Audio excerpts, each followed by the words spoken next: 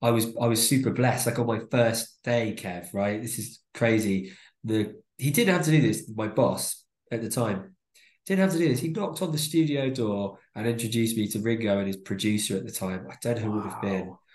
I said, "Oh, this is Will, the new member of staff." And Ringo was like, "Oh well, welcome aboard the mudship," or whatever it was. And I was like, "Okay, cheers." Tom Petty, Tom Petty Project. Tom Petty. Hey, Tom Petty Project.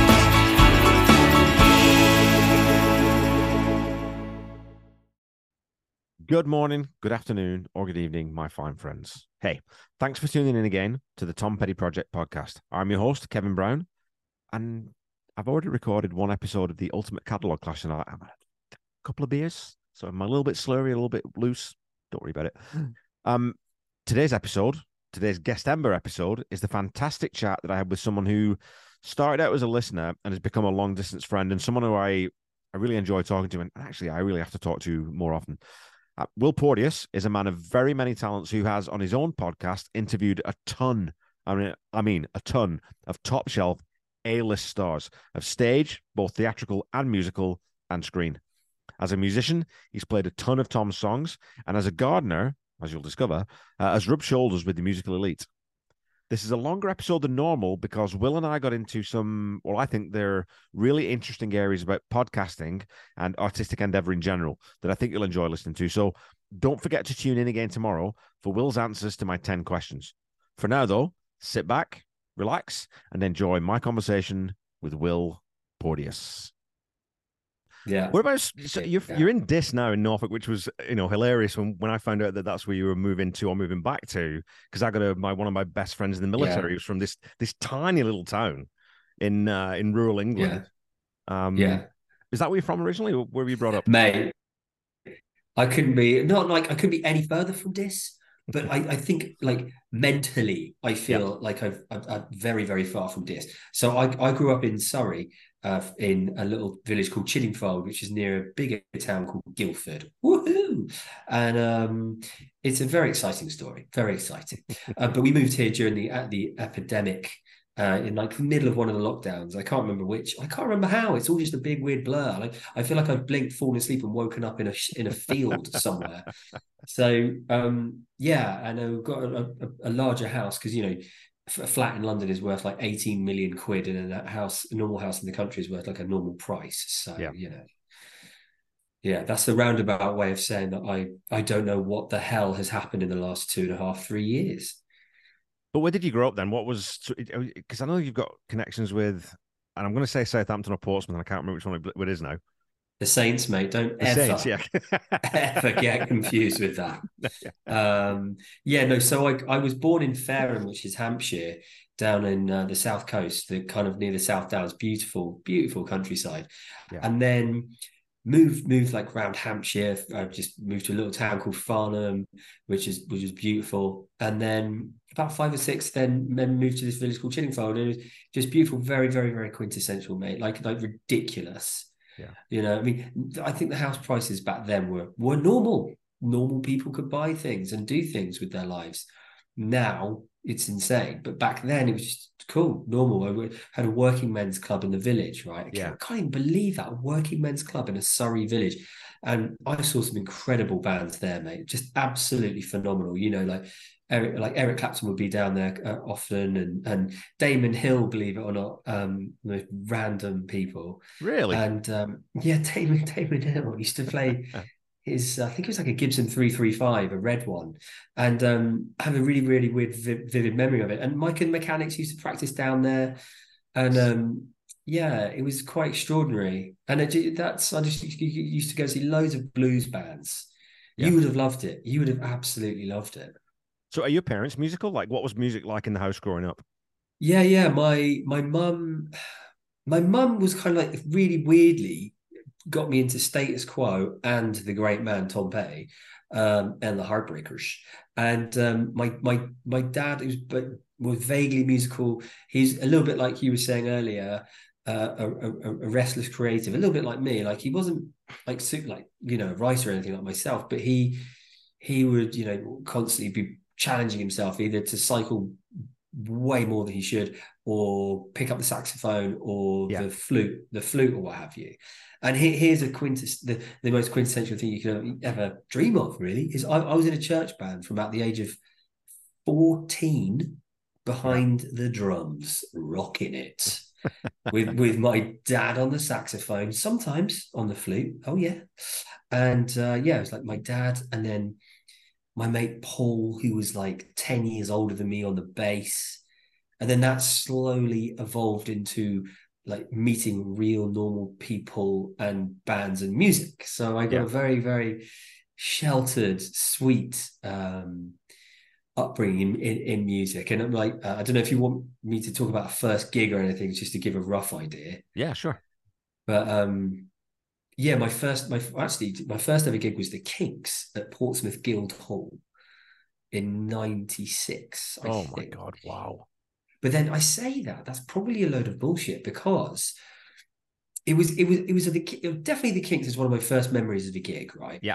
And then, but my all-time first memory was like, that really just kicked everything into gear, was seeing Status Quo at Wembley Arena, Yeah. and everybody just going mad to Rocking All Over the World. Like it was something else. It was genuinely like a calling, like it went off inside me. And I think there are loads and loads of people, obviously, that would have that experience. Do you have one? It's funny though, we say about Quo, because they're sort of, they're one of those bands now, I think, that is just completely forgotten. But they were one of the biggest bands in the UK for a long time, Yeah, and one of the biggest definitely. live acts as well. And they put on a great show, and it was rock and roll, right? I mean, Right. I didn't go to gigs growing up really. I remember seeing my dad play lots, and would go watch him practice. So that was my first exposure to live music. Was seeing my What did dad and your his dad friends play? practice. My dad played guitar in couple of different pretty good draw pub bands, but just cover Yeah, bands, you know. But listening to that's him play cool. like All Right Now and Take It Easy and all these songs, and sitting Yeah. on a bunch of fruit boxes in Uncle Dennis's back room and then in the Oh, grocers. mate, Same thing, right? It's a very priceless. pastoral sort of working class upbringing, but Yeah, yeah, no, I was going to say to you too, Will, that you said something there that I always find interesting, that your dad was sort of that restless creative type. And I do find that, because my dad was a musician, my mum always yeah, encouraged that. And being around people who are like that, it definitely sort of, I think it gives you license to do it yourself.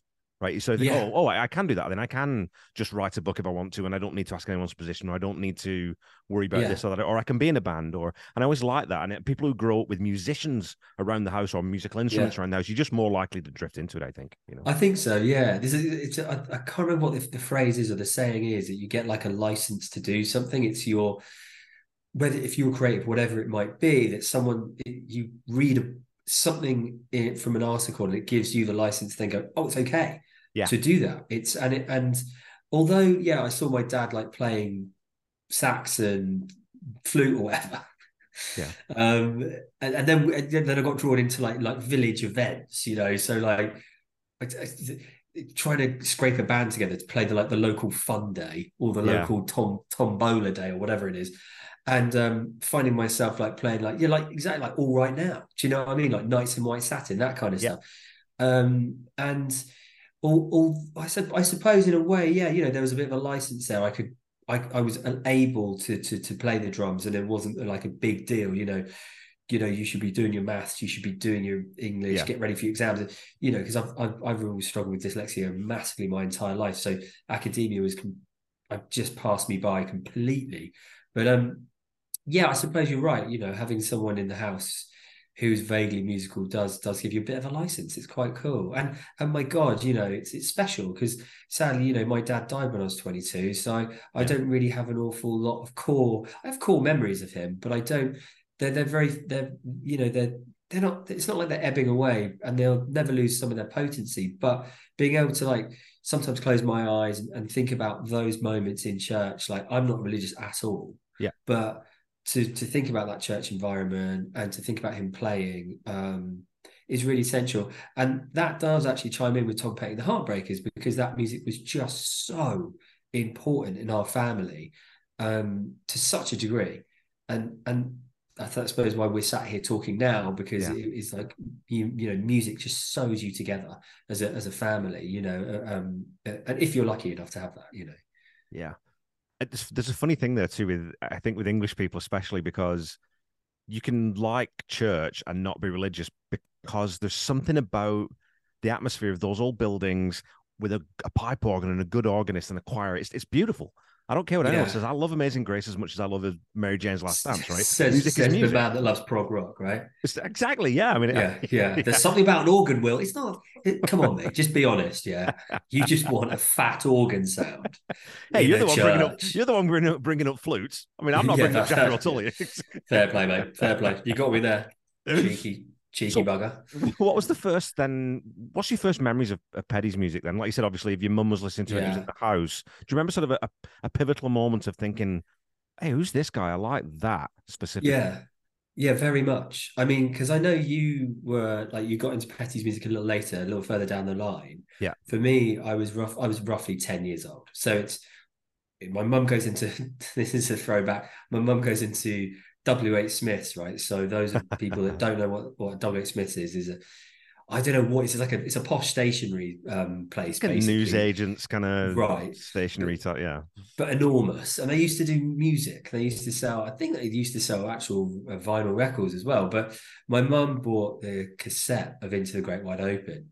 And look, I can't remember when or where, but I was in the car. It was in the car somewhere. And I heard those guitars for the first yeah, time. And that was it. That was just what is this? What is this? yeah, Like and I can remember that with a few songs. I can remember that with Jimi Hendrix live at the Isle of Wight Festival, Johnny Be Good, or whether it was Berkeley University, I can't remember which. And then it was um, Nebworth when Page or Plant did rock and roll, and being yeah, just like, what is this? And then my dad playing me in the car and being like, that's it, that's the song, that's dad, that's the song, that's the song. And like, but it being just such a huge part of me and listening to that album. I was listening to Into the Great Wide Open today because not refresh my memory because I've listened to it more than any album ever, any other. yeah, It's the most listened to album. But then I was listening to the Isle of Skye the day with my daughter. We were going around the Isle of Skye in Scotland for about a week, just her and I. And I put it on with all this stupidly, ridiculously beautiful background, right? The yeah. scenery that's melt your eyes and explode your heart in the best possible way. And yeah, it's extraordinary, man. And yeah, it was my mum in a car. She heard it immediately and had to buy it. She Yeah. was just like, I don't know what this is. This has to be owned. And God, I can't even. I'm telling you right now, if she hadn't got that, there's every chance I would never have listened to Tom Petty. There's every chance because my uncle who loved Yeah. him, I very rarely saw my uncle when I was growing up. Tom Petty was never big in the UK Yeah. ever. Forget it. So And It's the Great Wide very. Open was his biggest album. I mean, that's the only one that Oh topped the chart, really? right? But that was his by far his biggest album in UK. Yeah, it was the biggest seller. And Learning to Fly and Into the Great Wide Open, the two biggest. I mean, Full Moon Fever, you would think because Yeah. it nominally was a bigger album in terms of sort of sales, but going through and listening to Huge. Into the Great Wide Open, it's this. I always think it's the same thing. Maybe we'll start talking a little bit about the album. Then is I always think the Yeah. same thing with Long After Dark is the end of that Iovine trilogy, and that's when they perfected that sound. That's when they can write songs Yeah. like that just perfectly in their sleep.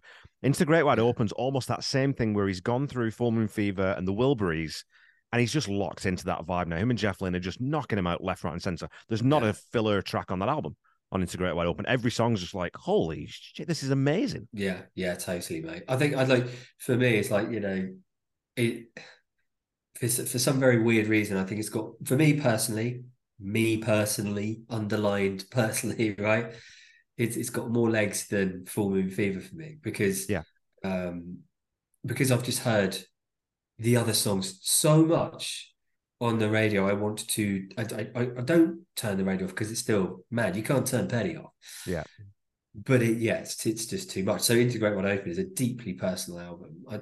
But just before we go on to the album, it's to get really nostalgic, mate, because I think so much of Petty's music is tied up with nostalgia with an awful lot of people. Is that this album went on every holiday we ever went on, every summer.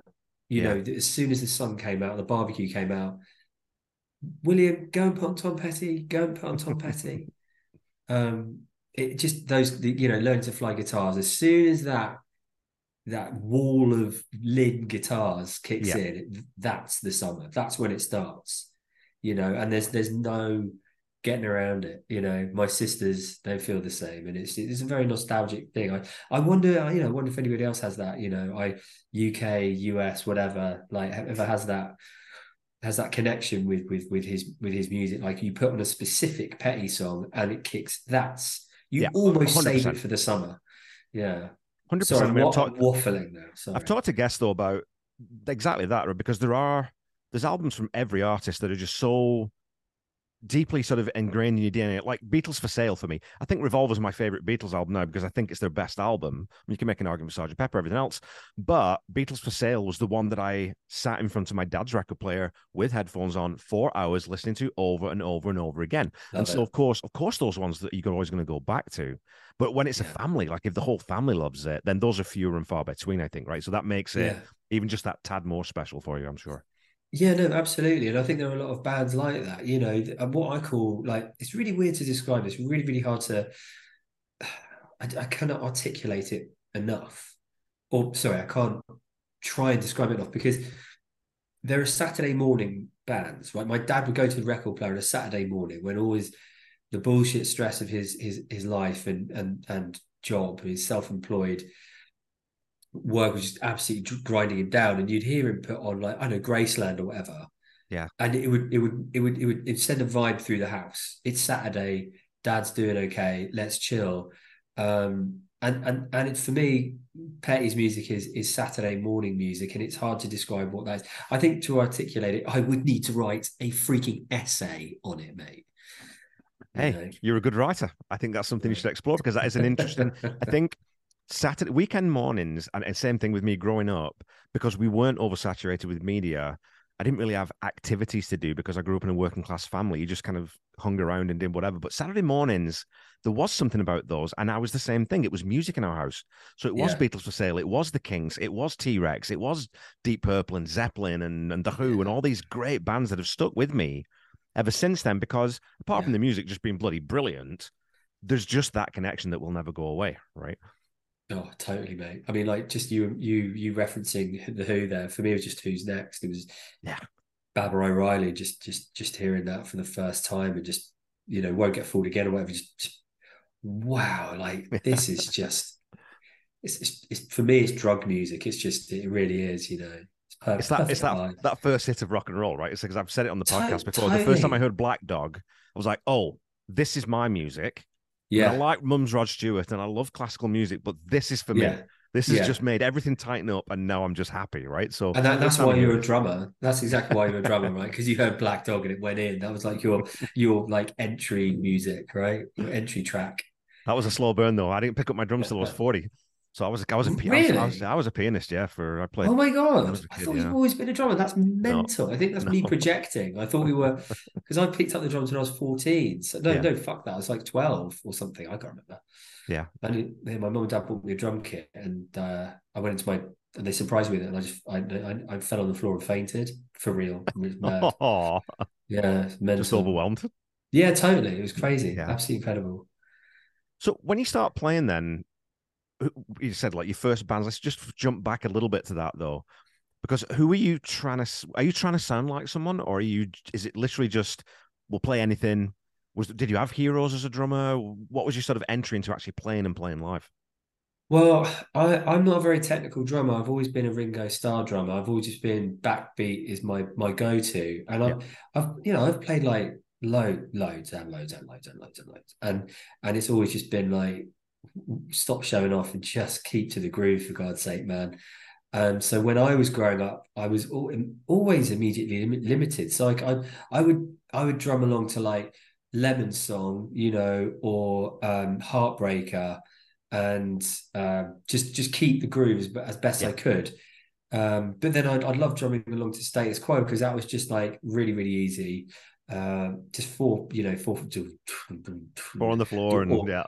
Yeah, or like trying to learn the blues shuffle, which was pretty tricky. But I mean, mate, I had like this crappy Argos catalog ghetto blaster, and like that would just be on full blast, and I'll be pounding the drums. My neighbor, who was a veteran from the Desert Rats in the Second World War, used to love it. He had a butcher's shop, and he used to go, "Oh, them drums! I love them drums. Reminds me of the drummers in the war. I love it. I love marching music." His name was Mr. Paul, and he was a rotter. He was an absolute rotter, but he was brilliant. Yeah. And yeah, my mum and dad, Christ, what it's like. You hear a drum kit in a house now when you're separated from it all. You think, bloody hell, that is a racket. It's I don't loud. know. It's Yeah, really loud. I don't know how they put up with it, genuinely, but they Yeah. did, and I think I think they realised how important it was to me because I was obsessed. I was utterly obsessed with music. Yeah.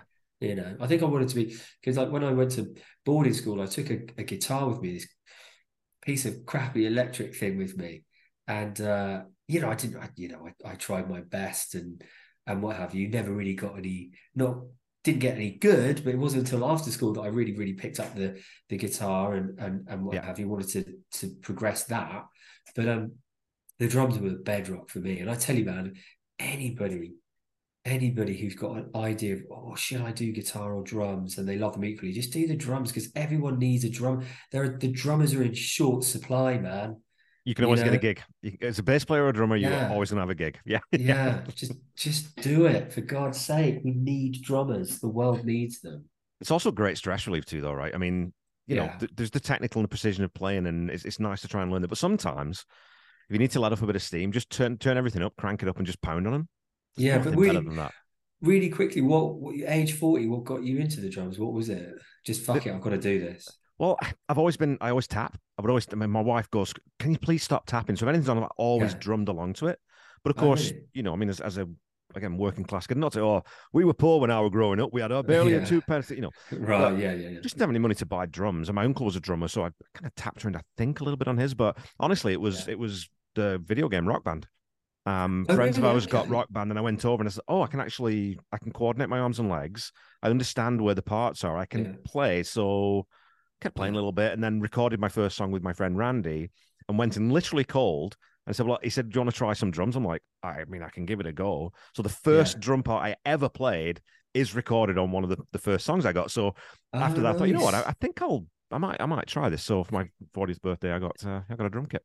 Mate, I Yeah. love that. That's so cool. You probably got a reasonably good one, age 40, I'm thinking. Not like the piece of shit I had growing up. It's my little DTX, yes, Yamaha DTX, like Yeah. The 502 or one, something. It's a decent little so machine. the electric behind you. Yeah, Nice. Love it, man. Like the electric kits now are insane. They're off. I remember having an electric drum kit in the oh my goodness, the early noughties, yeah. late 90s, and it was a gee, wow. Used to turn up to gigs with it, and there's the tech, the sound guy would look at you going, uh, it's not Halloween, mate. Where's your drum kit? Right, is What it do you want me to do drum? with this? It's a drum kit, mate. Is Yeah. it? We're a new band, man. This is the new sound, man.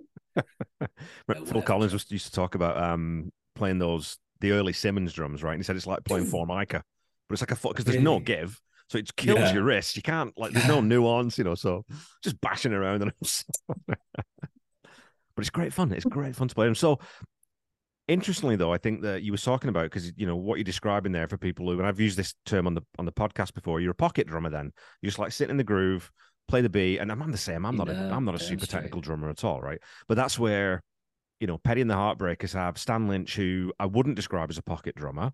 He's a flare drummer, and he throws all sorts in. Where then they get Steve Ferroni in. Now Definitely. Steve has got way more Pocket chops drum. than almost any drummer on the planet, but he's Yeah. more than happy to just sit in the pocket and be that heartbeat and that Yeah. backbeat. Because that's what I love, right, man? When they talk about Steve Ferroni's audition, and he's just Yeah, like, yeah. oh, what track is that he auditioned and just nailed Uh, it? uh, you don't know how it feels. Yeah, Yeah, yeah, yeah, yeah. Down, down, down, yeah, down, down. I feel like I'm doing a Bruce Hornsby song there. But yeah, like that's the kind of that gives you license. Drummers like that give you license to go, hey, people want the backbeat, not necessarily the punter, yeah. but some people you're in a band, you walk in, be yourself. I mean, Jesus wept, what you're gonna do. because I remember that in the Running Down the Dream doc, it was like they were saying like how, they auditioned a bunch of drummers, and I think this was in between like when they were doing the Damn Torpedoes album or something, and they're having problems with Stan and or trying to get a different sound. I don't know what the hell it was, but they were, we auditioned a lot of drummers, but none of them were Stan. Yeah. And I'm like, yeah, I get that. Like, and people do drummers down so much, but man, you get a band and you get a good and you get a okay drummer versus the drummer, Yeah. and it transforms everything. And a And bad I drummer just, can kill a band completely stone God, dead, right? If even not the right totally, drummer for that band. Yeah. yeah. And like I think that's why I just wanted to just Yeah. just Yeah. groove it, man, because it's simple and people dig it. I love that story. Backbeat, the word is on the street. That story you're saying though, about like with when Ferroni comes in and Kenny Aronoff is loading out, and they haven't Oh, told him who the really? auditions for, and he's like, Kenny Aronoff didn't book this. Who the hell is in there? But it just because great players again, but. And I also think that I've talked about this lots, and you think about, Ferroni or I kind of never Phil Rudd from AC/DC. Oh, brilliant. Sounds really Brilliant. simple, but they've got a very specific timing and a very specific groove. So you Yeah. don't know how it feels. Sounds like anyone should be able to play it, but you've really got to pay attention to play it properly.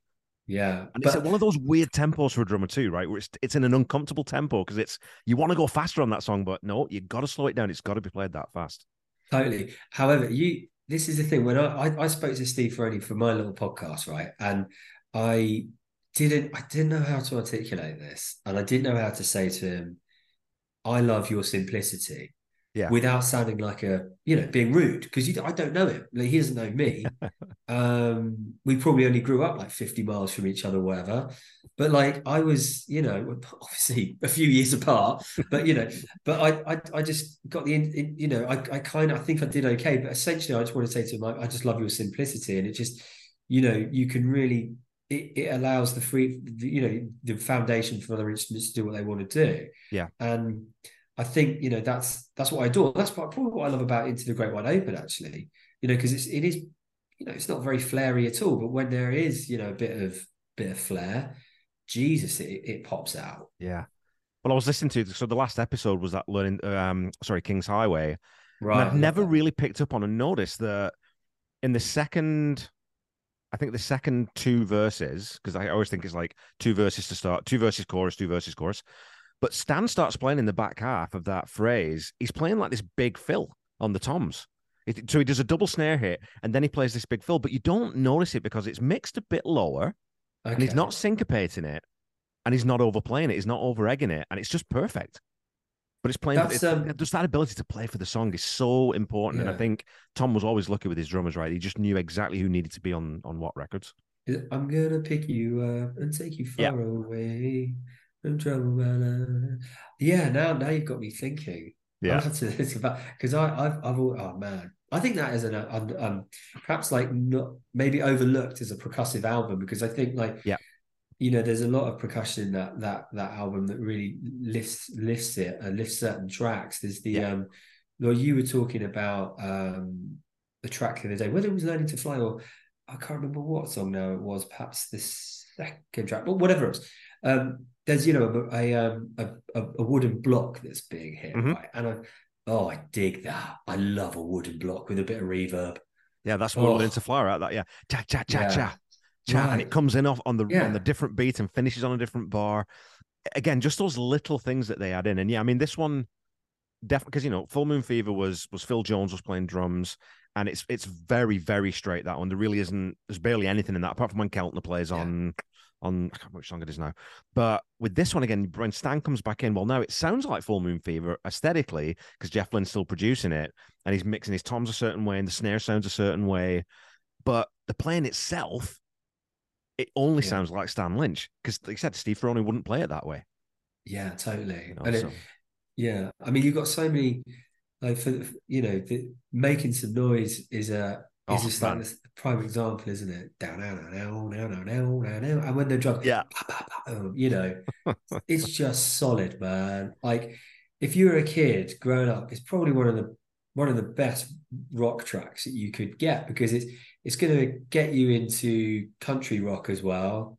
It's Yeah. going to, it's going to feed your appetite and you hopefully your desire to find what else is out there. And I think that's what I loved about it. And also, like, seeing my dad rock out to it, right? Yeah. That's an important thing. I think Mark Maron spoke about this with his, Mark Maron, the podcaster. Yeah. But he was like talking about how his dad was a pretty messed up guy, but he would see his dad, when he was driving, rocking out to like Buddy Holly or whatever. Yeah. And it was like, oh my God, my dad's doing okay. This is great. What's this music? It's gonna be okay. Yeah. I think not that my dad was a psychopath or anything, but just to see him rocking out, it's like when we first listened to Gary Moore. Gary Moore did this amazing live blues album, Blues Alive, I think, and there's Walking by Myself, which is basically metal blues. Yeah. And my dad, man, he came into to the living room like with the biggest smile. He was like beaming with excitement. You've got to listen to this track, Will. You've got to listen to this track. And I was blown away when I heard it, man. I didn't know that the blues could sound like that, because I was a bit of, I was like, blues, sort of like old school blues, Sonny Boy Williamson, Elmore James, and like when I first heard that, I was like, freaking hell, Well, it's when they brought the rhythm into the blues, right? So when you get real rhythm and blues, and that's where rock and roll comes from, and it's what a lot of modern rock bands forget is you got to put the roll back in there, and Making Some Noise is such a great example of that, because that swings so hard. It's so good, And it's funny, and I'm going to ask you a question later in my 10 questions, and I'm going to throw back to that song because I thought of, basically it's if you could pick any artist to pick any Tom Petty song, and I thought of an artist who would cover this, Making Some Noise, and crush it. I think they do a brilliant job with it because exactly because it's a blues rock song. So yeah. Okay, all right then. I've got a couple for you as well, young man.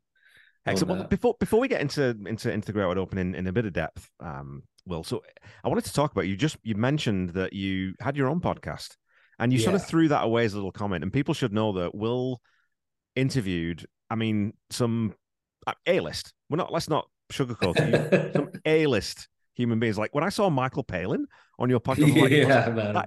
Is there another Michael Palin who's like an accountant or a? Oh, that's the Michael Palin. So tell us about the Limehouse podcast, how that came about, and the journey with it, because I know it's sort of on either a hiatus or. The definite hiatus, but I got it going. So it used to be a political thing, a political vehicle, if you will, I was a big Liberal Democrat fan. Okay, I went to church, and I just, it was a natural progression for me. It was the Paddy Ashdown and the Liberal Democrats, and I think that's my dad. Just he Radio 4 was on in the background, and then Question Time. Yeah. And then obviously Brexit happened and completely just messed our country up, and it's still messing our country up. Yeah. And I was like, I want to do something about this. So I started this podcast in order to ask people within the Liberal Democrats what was going on and if there was any hope to be had. And then I got pretty bored pretty quickly of just the Lib Dems, and I sort of cast my net really wide, and I started interviewing people like Michael Heseltine and Ken Clarke. So Michael Heseltine was a former Deputy Prime Minister of the UK, and Ken Clarke was a Chancellor of the Exchequer. Really, really, really, really big hitters in their time. Yeah. And then Nick Clegg, leader of the Lib Dems. Just so many political figures. And I managed to get like front page of the Guardian for like 3 days over Christmas period, because my next door neighbour was a political editor of the Guardian, and said, look, I wanted to interview her, but she said, no, you can't interview me, but I'll listen to one of your podcasts and see if there's anything newsworthy. Yeah. And she just drew up this massive bit that I completely missed in this interview I did with Michael Heseltine, which basically, he said he'd prefer the Corbyn government to Brexit, which just freaking, blew a lot of Tory minds, which it's pretty easy to do. Simple, very, very easily offended people. And so, and it was great, for about 18 months, 2 years. But I don't know. I just got really disillusioned by politics, and also, I didn't really build up a relationship with the listeners. They didn't.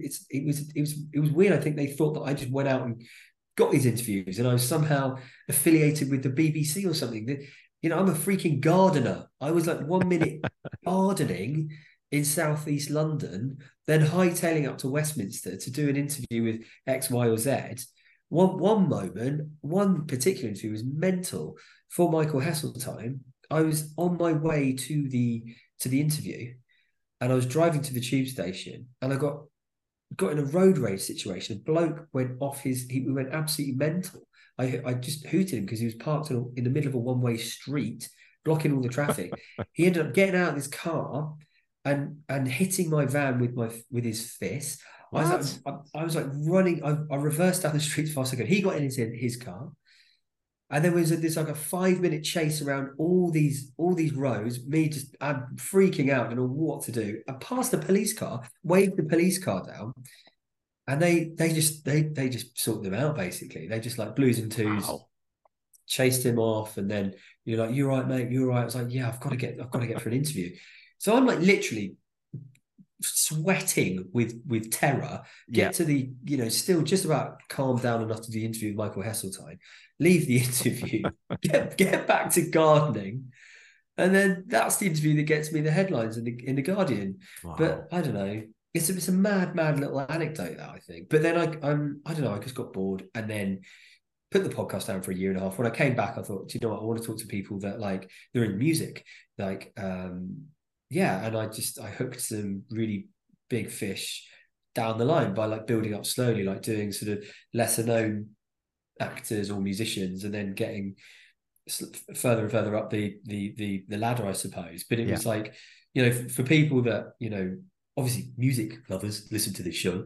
I did like a deep dive with your mate Paul Zollo, who is probably one of the nicest men in the entire Oh my God. universe. Yeah. Like I love that you had such a good time with him because he's adorable. Yes, and continue, and it's nice through Facebook. We're sort of Facebook friends, and we chat every now and again. Like you said, he's just such a personable man, and doesn't need to engage with his readers or anybody beyond the fact that he's just a genuinely nice fella.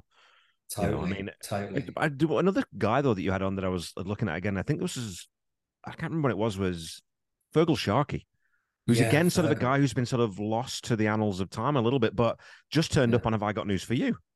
Oh, really? Yeah, because he's very active as very political now, and I mean he wasn't suited to Have I Got News for You because he's not combative at all. Like he's not a dick, which you kind of have to be a little bit to be on that show. But it was great seeing him because I remember Fergal Sharkey from way back in the day. I grew up, as you did, his voice was just on the radio all the time. But so you had all these guests on there, and so, but yet it was very eclectic too, right? Because like you said, you had actors and you had musicians and people from all different sorts of parts of the industry. And what you're saying though, I think that it's the same thing with bands, right? It doesn't matter. Unfortunately, the quality of your show doesn't really matter. Like indie podcasters are like indie musicians. Unless you get a break or you get someone backing you, it's so hard to build. No matter, like, you can have the best guests in the world. It's just so hard to build, right? It is really hard. And I think it's important for people to understand that, like, because independent podcasting, it's a love, right? That you do it for the love of it. And yeah, sure, if for some reason it takes off, wonderful. Wow, I don't have to be a gardener for the rest of my life. This is going to be great.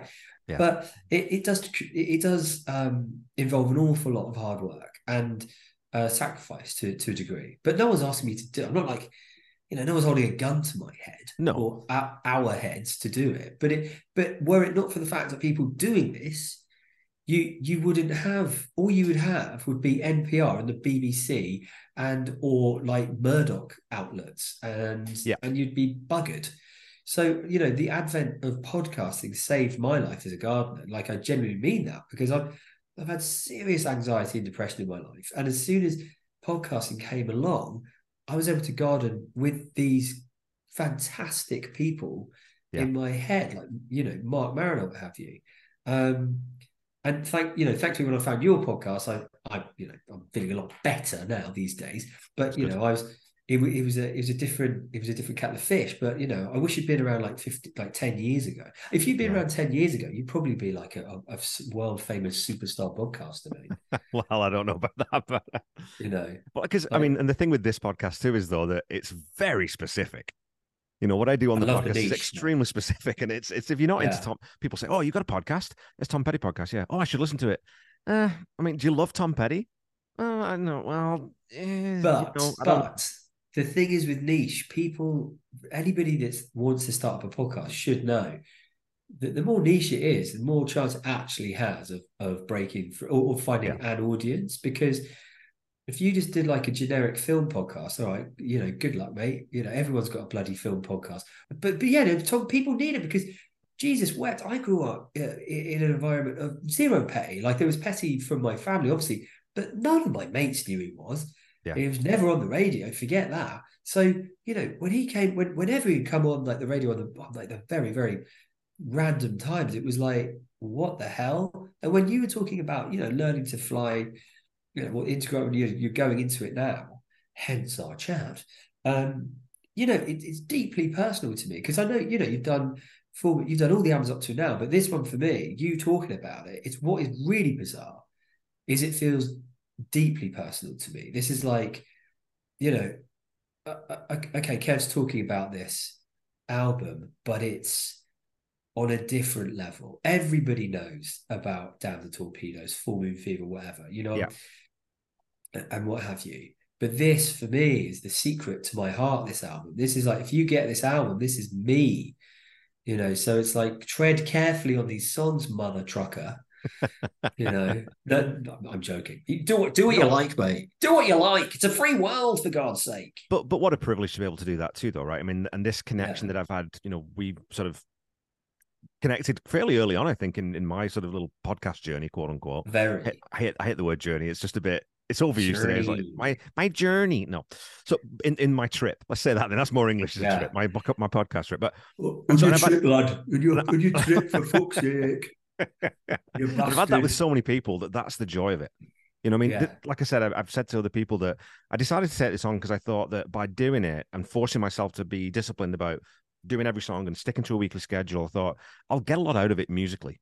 But Yes. the sort of the community that I've found and the people that I've met have enriched my life to such a degree that I just can't imagine not having all these people and people like you in my life. It's just It's very interesting you say that because I used to say that about my podcast, but I always used to say it to make myself feel better because it wasn't true.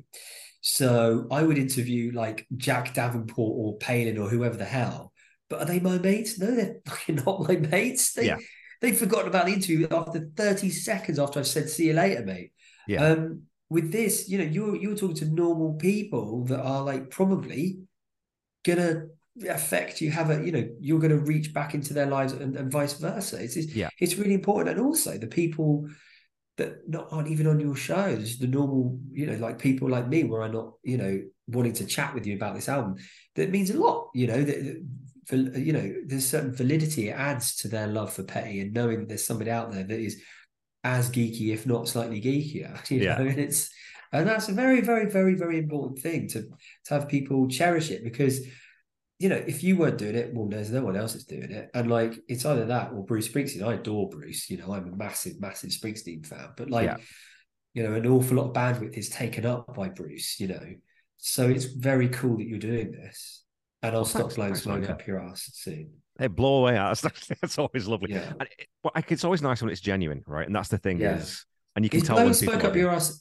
Is blowing smoke up your ass an insult, or is it? I can't work out if I just insulted you. Well, no, it just means you're you're sort of.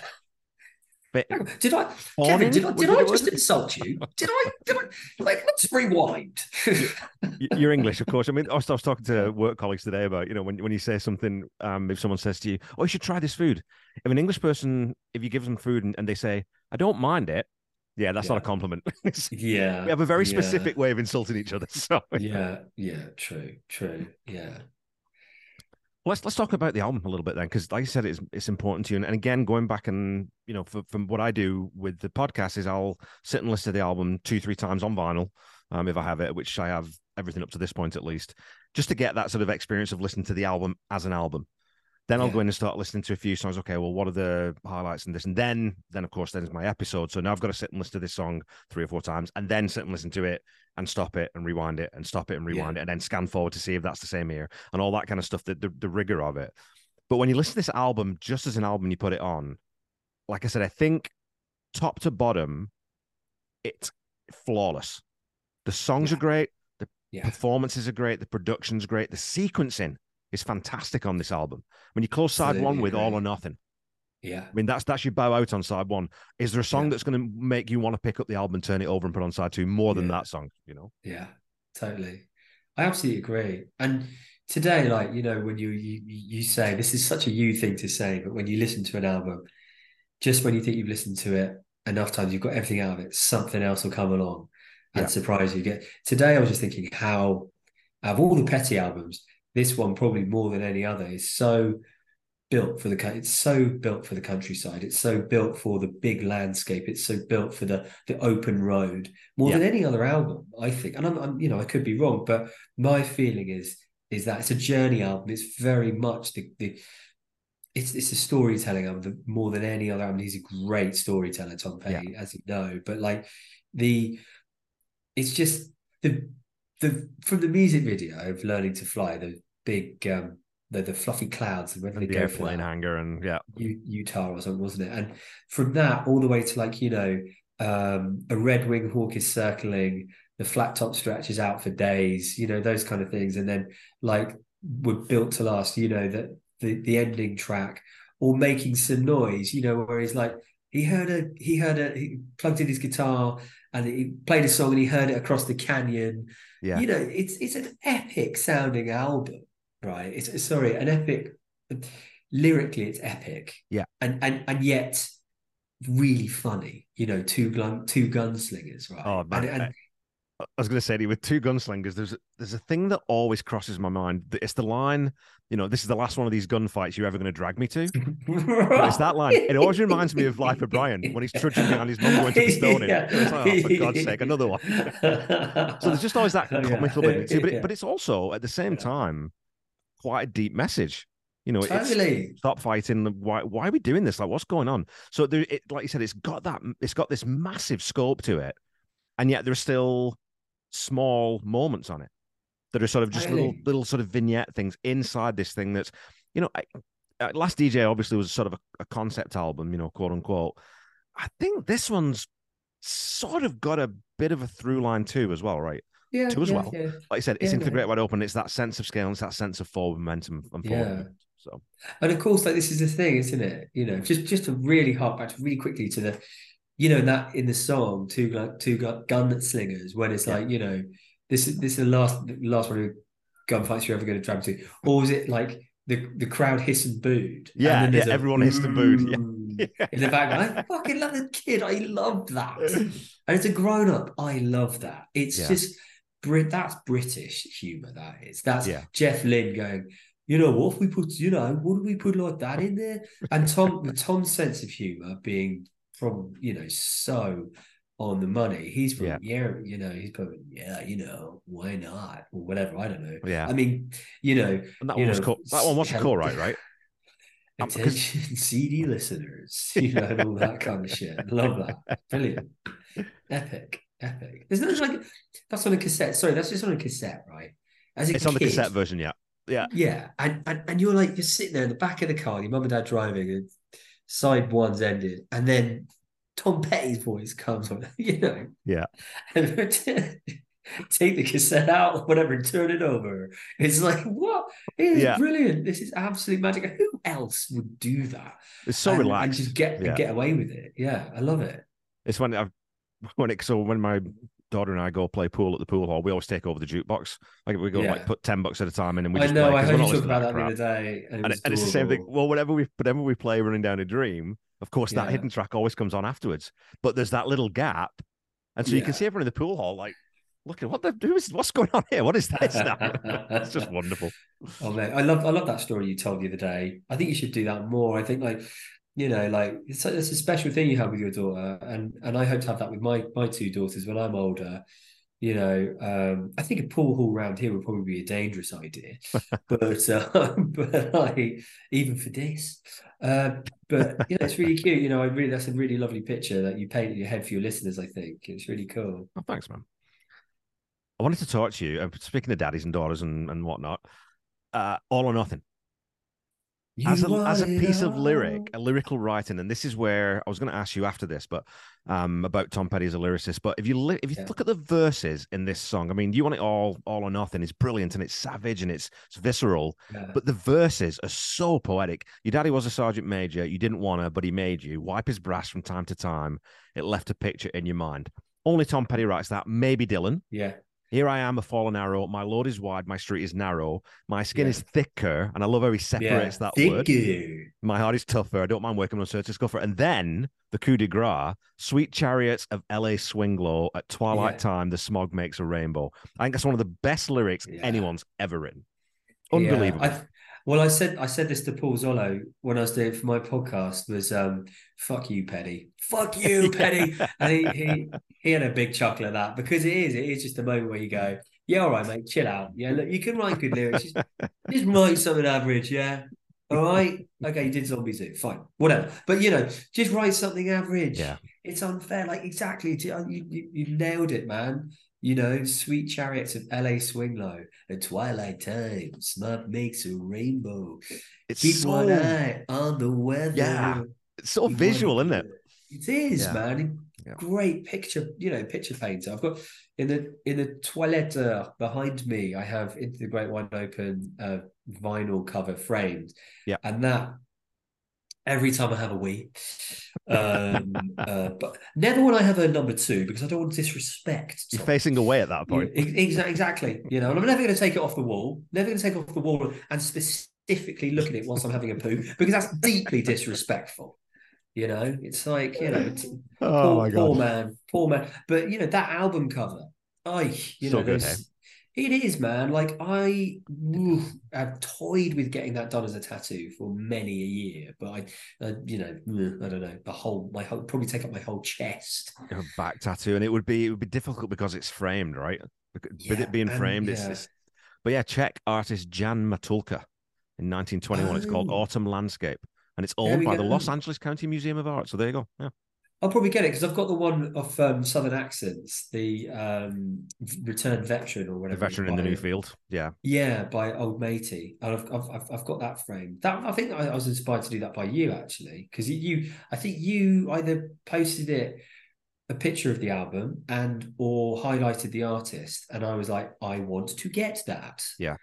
So well, people are and ah about Southern Accents. So I think it's a pretty good album, but yeah, no, it is. Yeah, a lyricist. He's second to none, and that man, all or nothing. Especially how about that vocal as well? I mean, I know it's going Oh, back to production rather than the lyrics, but you want it all. It's like yeah. I've always wanted to ask you whether you know or not what mics were used on this album, specifically for to get that insanely close to the mic feel, Yeah. but no overdrive and like the learning to fly particularly as well. It's a good question because I know that it was recorded in part of this was definitely recorded in Mike's garage again, Yeah. and then there was it's a studio in California somewhere. And I can't remember where it is, but it's Jeff Lynne will definitely would have sort of wanted specific equipment. So I'll look into that because that's a really good question, Will. I'm not 100% But sure. Good question. I just hope one day this podcast gets big enough or it reaches someone of influence where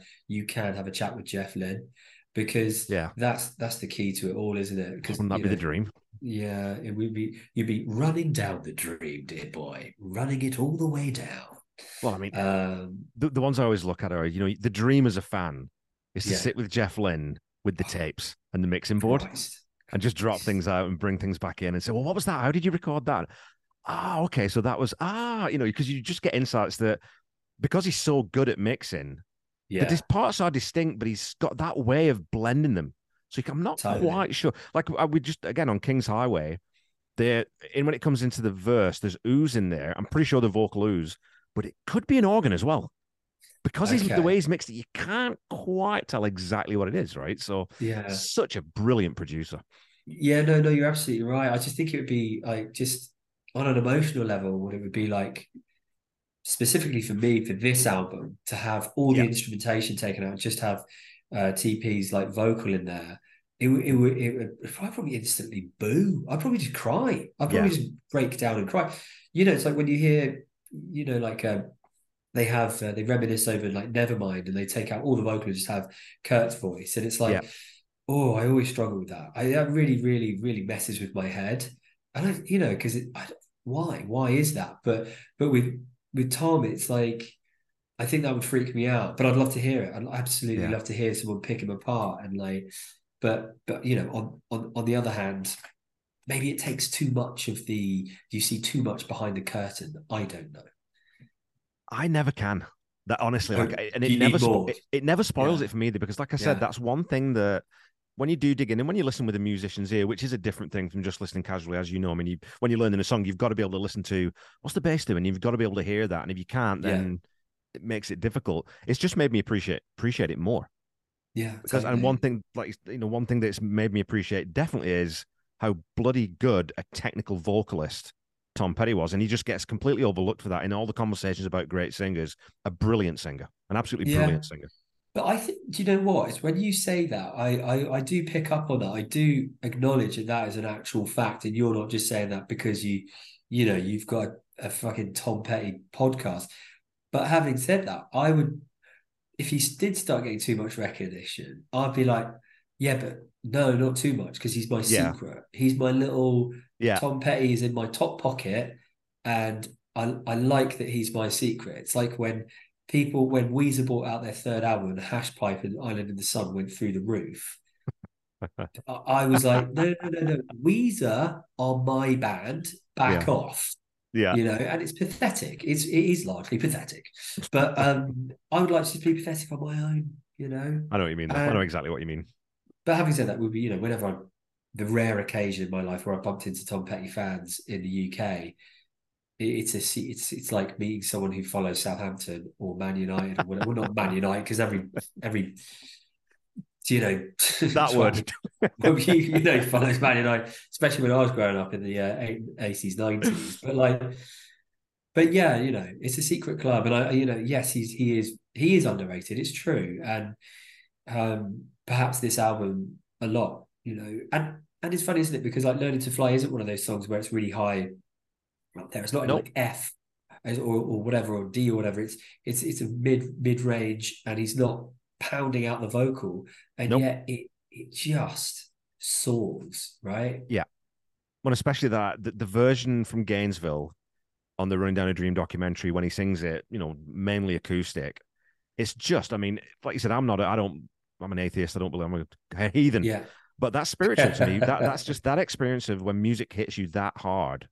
There's yeah, something there that's that connection to some other person. That's what I think spirituality really is. It's you're connected to something else, something bigger, yeah. And so I wanted to ask you then. We've talked a little bit about Humanist. some. Well, of course, yeah, yeah. I'm a humanist. I like humans generally. I mean, more or less.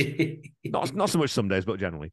Um, we've got Learning to Fly is the big single on this. It's not one of the songs I don't think that's massively overplayed from Tom Petty out of his sort of the greatest hits stuff.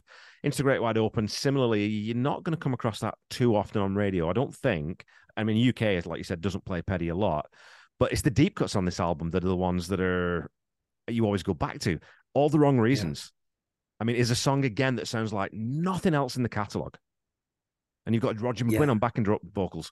Too Good to Be True almost sounds like I always think that, man, I could hear Chrissy Hines singing that. I yeah. could hear the Pretenders doing Too Good to Be True. And Out of the Cold, that another riff, this Give screaming rock me. riff. Can you give me all or nothing? Sorry, all the wrong reasons. Give me a freaking Yeah, let lyric me. from that, because that is driving me mental. When you get into a conversation with someone and you're like, "Oh yeah, I know this album like the back of my hand," and all of a sudden I've forgotten everything Yeah, about that song. it's that oh down Oh right, in yeah, her soul. Yeah, and it just yeah, yeah, again, yeah, and I think it's beautiful. because of that refrain. It's just yeah, it's just unique in the Petty catalog, and there's a few on this album that are unique Yeah, in the Petty catalog. It making some noise doesn't yeah, really sound like anything else, right? yeah, yeah, yeah, and like, but that yeah, I think like I've never really advocated for like swapping in, taking Benmont out of any lineup. Yeah, Sorry, any Petty album. But it would be quite funny to have Bruce Hornsby on that song, just like doing a piano solo on that. Like I'm yeah, not a massive Hornsby fan, but I do like um, That's the way it is. That album is It's a pretty great piano line. astonishing. He's a good piano player. Yeah, it's incredible. Yeah. Yeah. And then Dark of the Sun, you've got on there, which Oh I love the contradiction in that title. God, Again, he's so good love with that words, song. you know, he's just such a good with his wordplay. You I know, mean, but how good is that intro as well? That really yeah, beautifully soft guitar, the guitar picking. Not guitar picking, but like Bill. I've got a raging cold, so I can't sing it. But like this, it's absolutely beautiful. Mike just playing exactly what the song needs. yeah, And again, it's just the open road, right? It's into the great wide open. It's yeah. everything that you want. It's got that beautiful. I don't know what the tempo is on that song. I don't know what you is like 110, 115 or something. It's just like Mid tempo, yeah, for sure. Absolutely. it's everything you need. It's just you are cruising and the Yeah. sun is going down. What is the dark of the sun? Who bloody cares? Yeah. Doesn't matter. Listen. Who bloody cares? Listen to the song. Come back here, yellow, and keep on playing. You and I will meet again. I wanted to ask you this. I was thinking about this Oh today as I was God. re-listening. It's sort of in a way to me, it's the most Beatlesy and sort of specifically Harrison-y song that Tom Yeah. wrote. You can imagine it being a Wilbury song. You know, with Dylan and Yeah, George could take a definitely. verse in that one. It's got that same. And Yeah. I was thinking about this again. Tom wrote way more stuff that sounds like George and Paul than he did stuff that sounded like John. Yeah, Lyrically, he wrote lyrics, definitely. especially later on, that sounded a bit more like John and were a bit more abrasive. But Yeah, melodically, he was a Paul and George guy. Totally right. totally. Yeah, I absolutely agree with that completely. But like that song, you absolutely spot on with the with that takedown on that because um it's a beautiful song and I do. Oh man, like so much of me just like, do you know what? Like if you could just from a live environment. I know we'll probably touch on that later, but musicianship and who you bring out. But like, Yeah. yeah, the way that song is yeah, it's one of those things. It gets to you. But I think that's what these people were. They hung around one another so much they just caught fire. Like that whole they got the DNA of how to write these perfect songs. They got it Hmm. down because they hung out with freaking George Harrison. Um, uh, just to hang out with George Harrison for long enough, you get like they he can deconstruct the DNA of why a Beatles song works. And Yeah. Jeff Lynne is clearly all ears, eyes open. He is like I don't think there's a moment in the studio where Jeff Lynne isn't tapping in to what the geniuses are doing, Yeah. and learning from it because he's a genius himself. Jesus Christ, for God's Yeah. sake. But just they were also, and that's the thing that always gets me about the Wilburys. And again, we're going to end up talking about that. But Jeff Lynne, Tom Petty, Mike Campbell, Ben Montench, they were all top tier musicians and songwriters Yeah, and performers, but they were also students of music still. They never stopped wanting to learn. They never stopped yeah, learning, and they never stopped exposing themselves to things that will make their music and their performances better, which I think that's the thing that separates that level of musicians that last and are durable and have sort of longevity. I think that's the thing that really, really separates yeah. those guys. Yeah, well, I met Ringo Starr a number of times. Basically, I was a groundsman there on his estate down in Cranley in Surrey. I don't know why I did different accents there. Weird.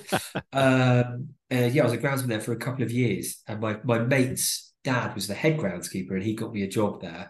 And yeah, I was super blessed. Like on my first day, Kev, right? This is crazy. He didn't have to do this. My boss at the time didn't have to do this. He knocked on the studio door and introduced me to Ringo and his producer at the time. I don't know who it would have been. Wow. I said, "Oh, this is Will, the new member of staff." And Ringo was like, "Oh well, welcome aboard the mudship," or whatever it was. And I was like, "Okay, cheers, yeah, cheers." And before I went in, he said, "Look, my boss was like, look, if just call him Mr. Starkey, Yeah. and I obviously would, if I called him Ringo ever, if I had, I probably would have been fired instantly. Well, I doubt it, but it was just mental, Yeah. totally mental. Ned did not have to do that, my boss, and equally. Ringo did not have to go, well, welcome aboard and Yeah. don't let him give you too much shit. And then I was like, oh, he's just Beatles just sworn. Okay, is that allowed? Yeah. Is he allowed to do that? And then yeah, that was it. And then there's a load to look. You need an hour. Yeah. for me to go through this. But yeah, there is a massive anecdote about me playing his drum kit, him having a chat with him about his musical influences and Tom Petty, and then him seeing my tattoo and a massive chat about Johnny Cash. But honestly, it's an hour. It's a fucking hour Yeah. conversation, mate. So It's great. I always think that there's a level of sort of fame or prestige or because we get to a certain level in an age in our life where I'm not that impressed by people's achievements anymore. But there are still people that I think if I met in real life, I don't know how I'd handle it. And Ringo's one of them. Paul's one of them. I think Tom probably would have been one of them. And I'm worried that if I ever get to speak to Mike might be one of them. But Ringo, like you said, face to face with Ringo, but he's just a dude. He's just a musician. yeah, People forget that. But I think I was at a stage in my life where I was a little bit more what do you call it? Like I didn't give a fuck, like not in a good way either. Like I was Yeah. very much falling off like the edge into a kind of bit of despair. So I was like, yeah, I'll just talk to you because I just don't give a fuck. Yeah. And now I think if I was to meet Ringo, I'd be like, shit. Similarly, I think you'd be fine with Tom. I think it's Mike that might be because Mike's very Yeah. reserved. But like I think but one of the situations you'd have shit yourself would have been at Ringo's 70th. Really, really quickly, okay. So I know that Yeah. we've got time here, but I'm doing the car like it's his 70th birthday, and Ringo's like asking the ground staff to show people where to park. So after we do that, we're all dressed in our finest. It's Wimbledon men's Wimbledon final day. It was Right. crazy. And fucking who should roll up the bloody drive but only bloody David Gilmour and his family. But in this Wow. ridiculously tiny green kind of like Toyota Igo kind of fuel saving car. And like he rolls down his window and goes, where should I park? Like rock royalty. I go, oh, if Yeah. you just please, go down there, please, Mr. Gilmore. And he was like, I was like, fuck yeah, like Yeah. he knows that I know who the fuck he is. But anyway, Yeah. fast forward like an hour, Paul McCartney, right? Paul McCartney's chatting away with Ringo. Um, Ringo introduced me to Paul McCartney, just really like, oh, here's a member of my staff, William. And Wow. and then, Paul's like, just gives me a nice cursory nod, and he's pressed for time anyway. Yeah. And there's freaking Brian Johnson, AC freaking DC. He was adorable, about Yeah. 3 foot tall, adorable, the most adorable man I've ever met in my life. Like next to Paul Zollo, I think. And like he was talking to me about, I talked to him about the first time I saw AC/DC, and he loved it. He was adorable with it. Old mate from the Eagles, Joe Walsh, was there. Crazy Oh, mother wow. trucker. Yeah, he was nuts. It was truly Always mental. has been. I mean, he always has been. Yeah, and He's then always been crazy. but the bet, I was just Mike Rutherford. Mike Rutherford from Sure do. Mike Rutherford. Of course, you'd love him. He was because he used to pop around to see Ringo a lot. So he'd always used to stop his car and wind down a window and go, look, this place is looking lovely, really great job. And I'd always go, thank you so much, Mr. Rutherford. Thanks so much. Yeah. And then, but he and I ended up talking for like 15, 20 minutes. And Dave Gilmour comes up and starts talking. And he gets so, it was so disappointing. As soon as he knew that I was staff, he Yeah. gave me the most dirtiest look. And he just literally turned away from me. And I'll never forget that. And I was so disappointed because I love Pink Floyd. Yeah. Not that, screw it, doesn't I haven't stopped listening to Pink Floyd, It scans though with Gilmore. I hate to say it, but I can kind of see that. I would have been more surprised. I would have been more surprised if you'd said Brian Johnson. Oh, really? You know what I mean? If you said Brian Johnson was a dick, I would have been like, oh, really? Totally. Oh, but Gilmore, I'm like, yeah, I can sort of see that. I kind of, yeah. For those that don't know, like Godalming, he went to Charterhouse, very, very posh, blah blah blah. So it's just that whole sort of no, you won't do it all. But so did Rutherford. So, yeah, Mike Rutherford went to Charterhouse as well, right? So. Yeah, but I think he I loved him. I loved him so much. It's a lovely guy, big fat hair, loved him. Yeah, and then just to end this point, they all jammed at the end. Oh, Gary Brooker was there as well, the late great Gary Brooker, and he was just on organ. They did, White Shade of Pale, and you got Ringo. Then they did some Beatles songs, like the ones that Ringo sang, and all the families were videoing it on their phones as well. It was hilarious. Wow. Totally mental, mate. Like it was a dream. It was a total dream. It's Yeah, very, very life cool. changing. Well, thanks Yeah, for telling the very story, cool. man. I mean, again, it's. I think at some point though, wouldn't you be like, oh, it's just Paul McCartney's here as well, and Mark. At some point, it would just be like, okay, well, that's just him again. Then and oh, right, another person. Look, I've got. Give me 10 minutes. I need to just go to the bathroom. Like, just another famous Mate, person. yeah, no, it was crazy, and I had quite a few beers, and by the end of it, I was actually really loosened up, and just relaxed. Yeah. And then just watching Paul McCartney get into this private helicopter and sail away, fly away. It was mental. It was hilarious actually because we deliberately did a lowercase h on the field for the helicopter to land. I think they did that in a film, and I Oh, said, that is so good. do a lowercase h, lads. It would be absolutely hilarious. So it's That's it was great. spray it on there. Oh, it was hilarious. Yeah. Oh boy. Okay. Okay. Well, look, we've got to Yeah. wrap up because I got Okay. to. I'm sorry, man. It's been No, no, like the no. Hey, longest chat you've ever had, I it's think. great. But No, John Scott was. No, Scott Haskin, the Petty Eight. Scott Haskin, we were on for okay. Yeah. 3.5 hours, which Powers, got condensed Jesus. down to an hour and 15 and 45 or something. Wow. Anyways, yeah. That is amazing. That is amazing editing work. But just to say really quickly, that John Scott conversation was amazing, though. I mean, that's why. I mean, that's why I want to speak to Warren too, because then I've got the set then, right? The canonical Trilogy. works, the trilogy. It's Paul Zolo, John Scott, and Warren Zane. So those are the three that Yeah. are primary sources and everything else. But We've got to I mean, work on getting. We've got to work on getting a heartbreaker on this show. We've got to. It's got to well, happen. you though, well, we didn't talk a little bit about you have your own record store with Oh God, a yeah. very Right. specific and very lovely connection back to Tom Petty. So tell people about the store, tell people where they can find you if they want to talk to you, tell them about the podcast if they want to go and listen to that, and any music you got kicking around. Yeah, the Limehouse podcast. That's if you want to chat. That's what you're listening to. The likes of Michael Palin or Christopher Guest, Michael McKean. Spinal Tap.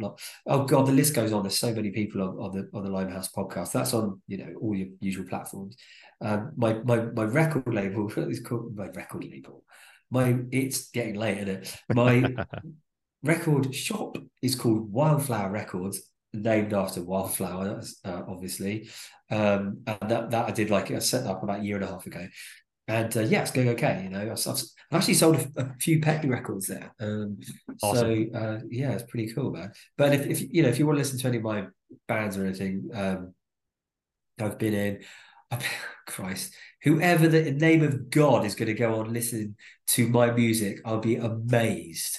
And if they Hey. do, mate, they can contact this show and I will send them a tenner. There you have it, folks. Free money. Dad's Dance Best. You can listen to my music there, and it's very Petty and it's very Ramones. It's very poppy and fun. Cool. And I'll get those links. And so look for those links in the episode notes, folks, because that's where I'm going to drop everything.